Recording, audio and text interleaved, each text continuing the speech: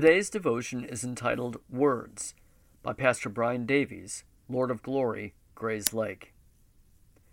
Words are sacred. They deserve respect. If you get the right ones in the right order, you can nudge the world a little. A quote by Tom Stoppard. What's your reaction to reading that? For me, I think of the words I'd like to have back. Words that didn't build up. Words shared in moments of frustration or anxiety. Words that put undue pressure on others. Ugh! I'd like to have some of those words back. Can you identify? In the quote above, Tom Stoppard, the British playwright and screenwriter, is right. Our words are sacred. They are powerful.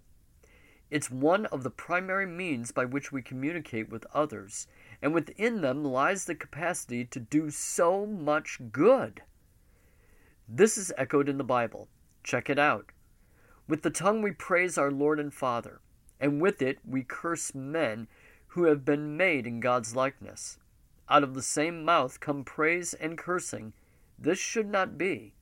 James 3, 9 and 10. Thankfully, our words are not the final words.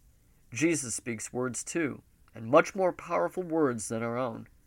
His words have the power to forgive, make alive, and give eternal life. His words of grace cover my words. Now, living in His love, I speak.